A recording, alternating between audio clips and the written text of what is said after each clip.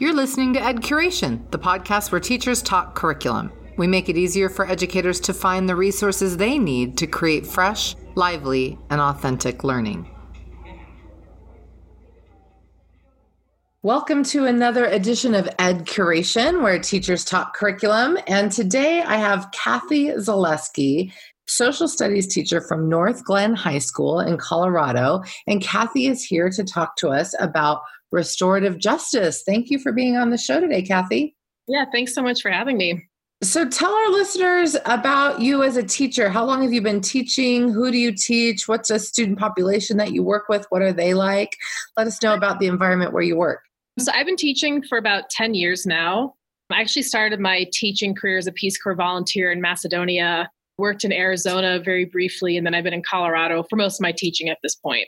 So North Glen High School, I teach world history, college placement, government, college placement, economics, and sociology. So I work with actually most of the grades in high school, 9th, 10th, and 12th, which is really, really great.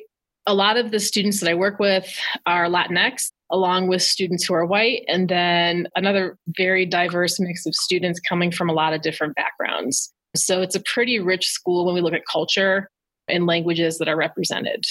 That sounds like an exciting place to be, especially with your background. And what is it that you like about teaching?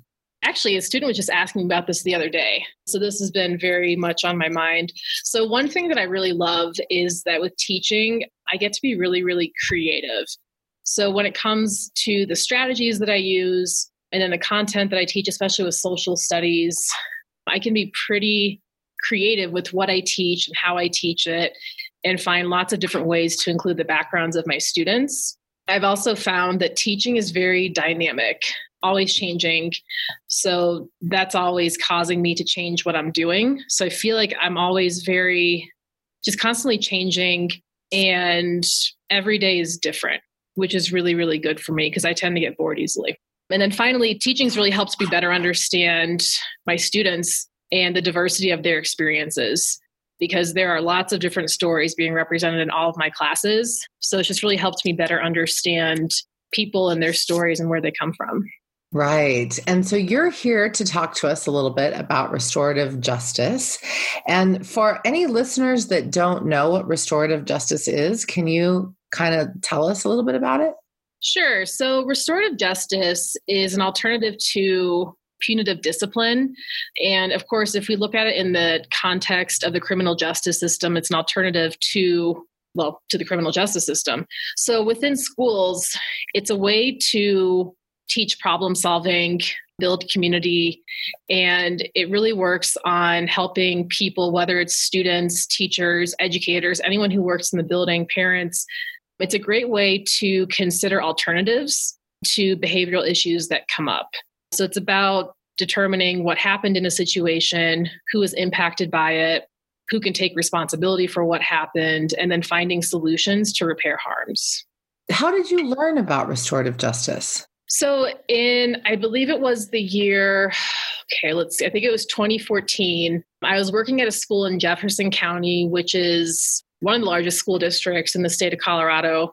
And the school I was at, it was a middle school. It was in turnaround status. And we had 2 years basically to turn that school around. So we had new administration come in, and their whole objective was using these practices called restorative practices. So I had heard of it, I had read about it, but I wasn't really familiar with what the details were. So the whole idea was that our climate and culture was not great. We were actually known as Fight Club, which is not really something that I was very proud of. The whole idea was that if we could turn around climate culture, then learning would happen. So administration came in, and these people were in Kirksey, Jen Gallegos, Stephanie Mann.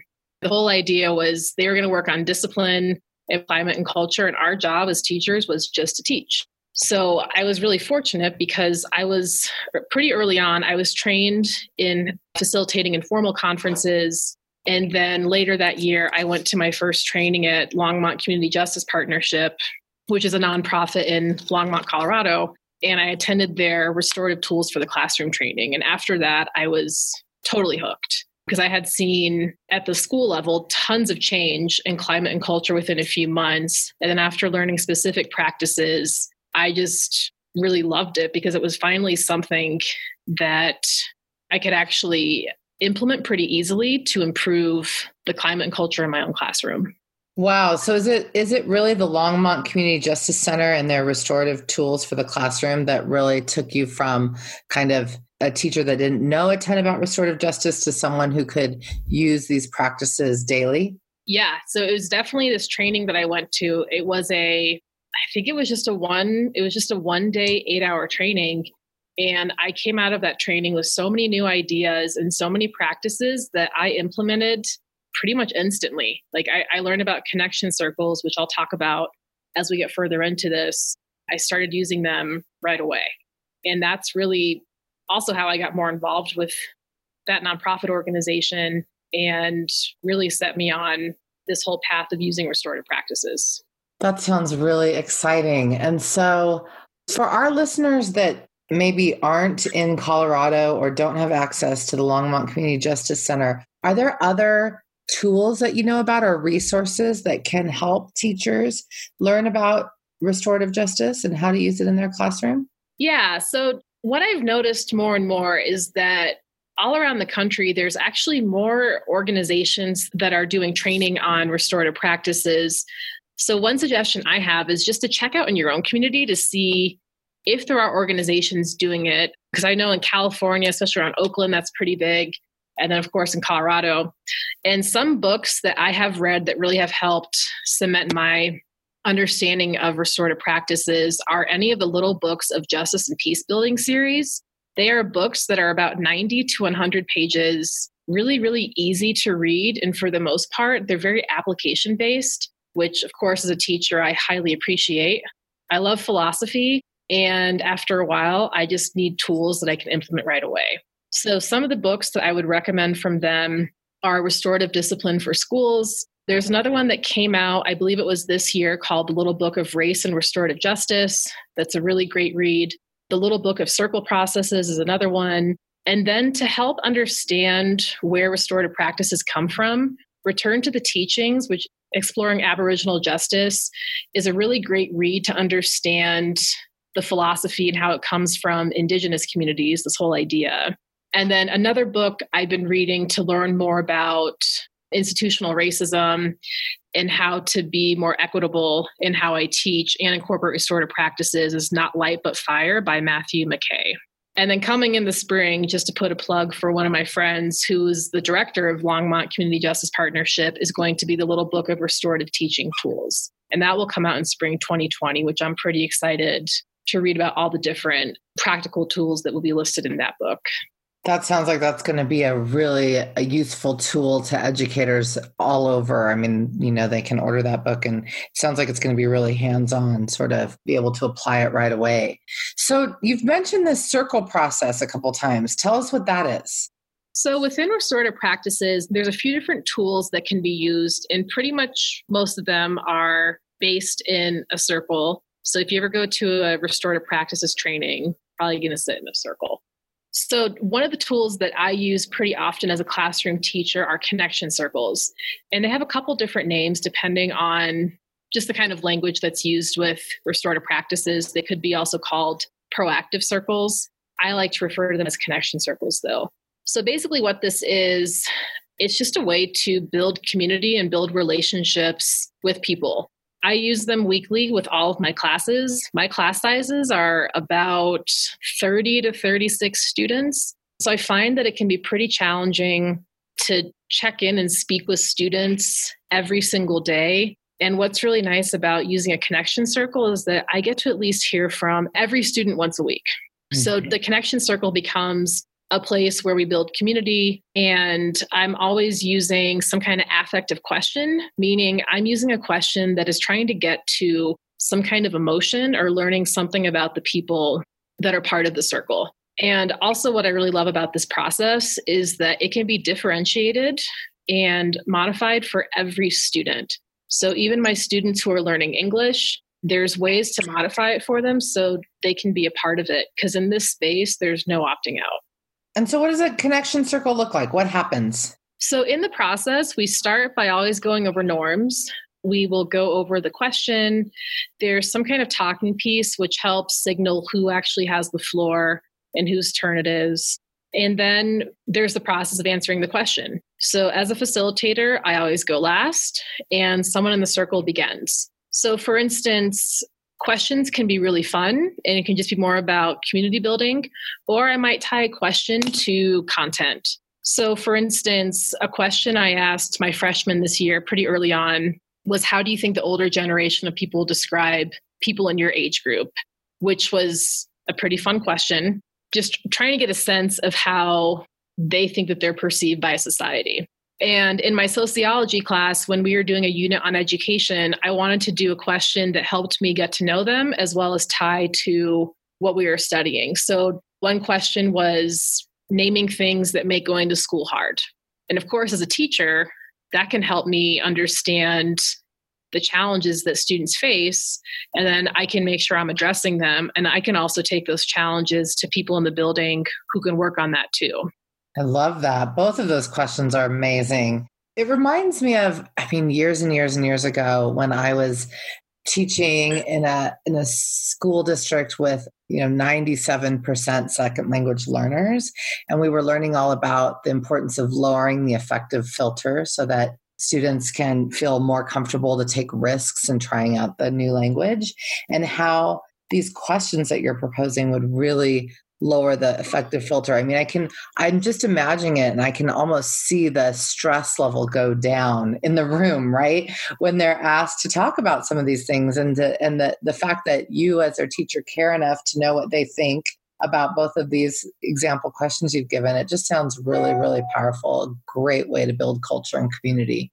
Oh yeah, definitely. And it's also a really great way to understand the kind of trauma that students are also bringing into class, which of course helps guide my instruction. So it's also just fun. Teaching high school can be very, very content heavy. And this can become a space where all of us just get to breathe for about 10 minutes. We get to know each other. We get to laugh. Sometimes we cry. And it can also be a really great way to respond to events in the community. So for instance, I think this was a couple of years ago, there was a shooting at a Walmart that was just across the highway from us. And one of my students came in first thing the next morning and asked if we could do a circle just to debrief and kind of process what happened. Like totally. Wow. Let's definitely use the circle as a way to just talk about what happened, how you're feeling, where you're at. And it's also a really safe place to do that. So we take something that could have been really taken out of control and we can put some safe constraints around how to talk about it. Also with Parkland, that was 2018. We used a circle as a way to debrief that school shooting. And we talked about, I also really wanted to hear from students about solutions and ideas they had, because I think so often as adults, we ignore student voices and they have really good ideas. And it's also really important to understand how they view what's happening around them, especially when it comes to school safety. So that's been another way that I can use circles to process and help kids get through these traumatic events. And then we can focus on learning. It sounds like the students have really started to own this process themselves. How long do you think that took from the time that they're first introduced to circles until it occurs to them to ask for a circle time to help them process, whatever new kind of community situation arises? I think it depends on the class. So what I've found is usually about 2 months into school, I will start providing opportunities for students to lead circles. So there's a process that they go through where they can write a question. I'll look over the question just to make sure it's appropriate and that it's effective. And then they can lead a circle. So usually that happens within 2 months. And then as for students actually requesting circles, I found that it happens anywhere from about 3 months in and maybe a little bit later. But I think what I found is that once I give students the space to actually facilitate and take over a circle, that's when they start to understand that it's not about me as a teacher and what I want to do. It's really about them and what they need. That's just beautiful. So tell us a little bit about how your teaching has changed as a result of learning about restorative practices? It's changed my teaching in a few different ways. So, one thing that's really helped me understand is how to have more productive conversations with students when conflict arises. So, I think back to one of my first years teaching in the United States. I worked at a pretty tough school in Arizona, in urban Phoenix. And there were just so many times when I just didn't have the language and the questions to know how to speak with students. And after doing so many facilitations of bigger community group conferences, which is often what people think when they think of restorative justice, like the circles where there's the responsible party, a police officer, community members. After doing a bunch of those, I've just learned how to ask better questions, how to listen for needs, how to validate needs, and then how to really work with students as well as colleagues on finding solutions that will actually repair the impacts of the behavior. So it's really helped with having better conversations. By doing circles, I have seen students take on stronger leadership roles. And these are often students who are not very successful academically. It's also really helped me drive my curriculum. Like if I hear that, like for instance, I've had a few students who come from very violent situations or come from places where violent things are happening. And if I know that they're bringing that kind of trauma with them, that's going to change probably how I'm going to be teaching. Like, for example, like a few years ago, in one of my units in world history, I would do a simulation on what it was like to be a refugee. If I know that I have kids in the room who have escaped persecution in countries, I'm probably not going to do that simulation because it's probably going to trigger them. So it just helps me better reach the needs of my students. And also, if I know that a student's coming from Ethiopia, for example, maybe I'm going to find a way to incorporate that in the curriculum so she can learn more about where her home country is, as well as possibly provide an opportunity for her to educate her peers if she wants to take that on. Wow. Sounds really, really helpful and supportive to the students that you serve. Can you tell any particular story of success that one student achieved through the restorative practices that you use?